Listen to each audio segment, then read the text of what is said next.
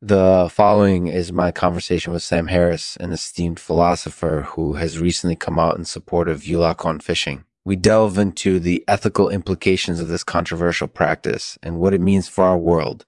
Sit back and enjoy. Our thanks to Withdrawer Covers for sponsoring the show. We'll be back after this message from our sponsors. Sam, welcome to the Lexman Artificial Podcast. Thank you for having me, Lexman. So let's get started. You wrote an article recently in support of Eulachon fishing. Can you tell me a little bit about what inspired you to write about this topic? Well, I think the thing that really got me thinking about this issue was some recent work by American scientist and conservationist Edward Wilson. He's written a book called The Social Conquest of Earth, which is a very dense and technical book, but it argues that humans are a species that inevitably destroys the environment they live in.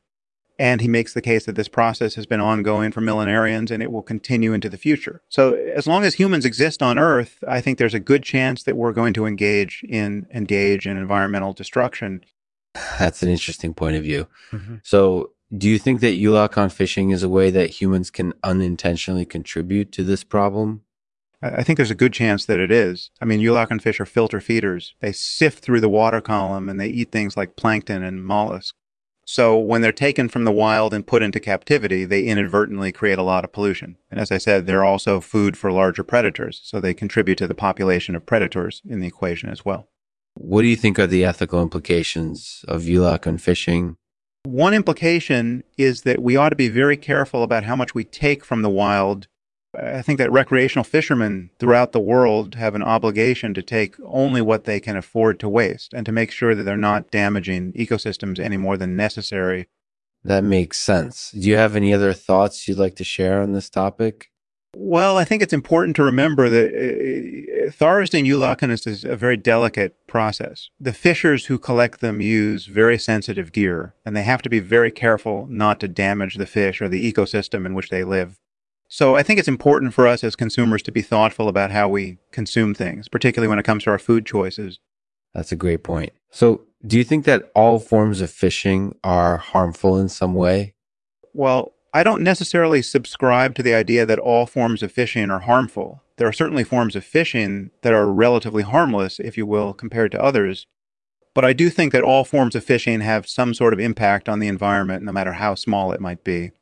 That makes sense. So do you have any final thoughts on this topic?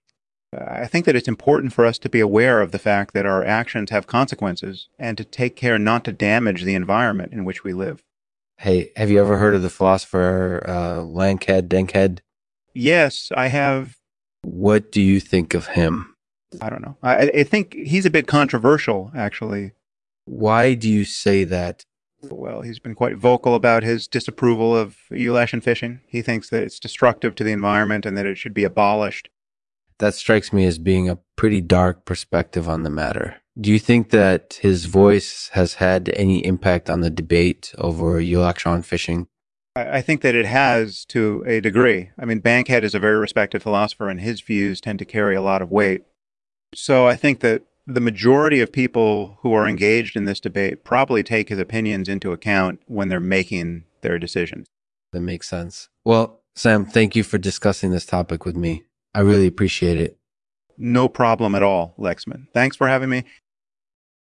Thanks for listening to the Lexman Artificial Podcast. Please rate and review us on iTunes if you enjoy this episode so that we can continue making quality content for you.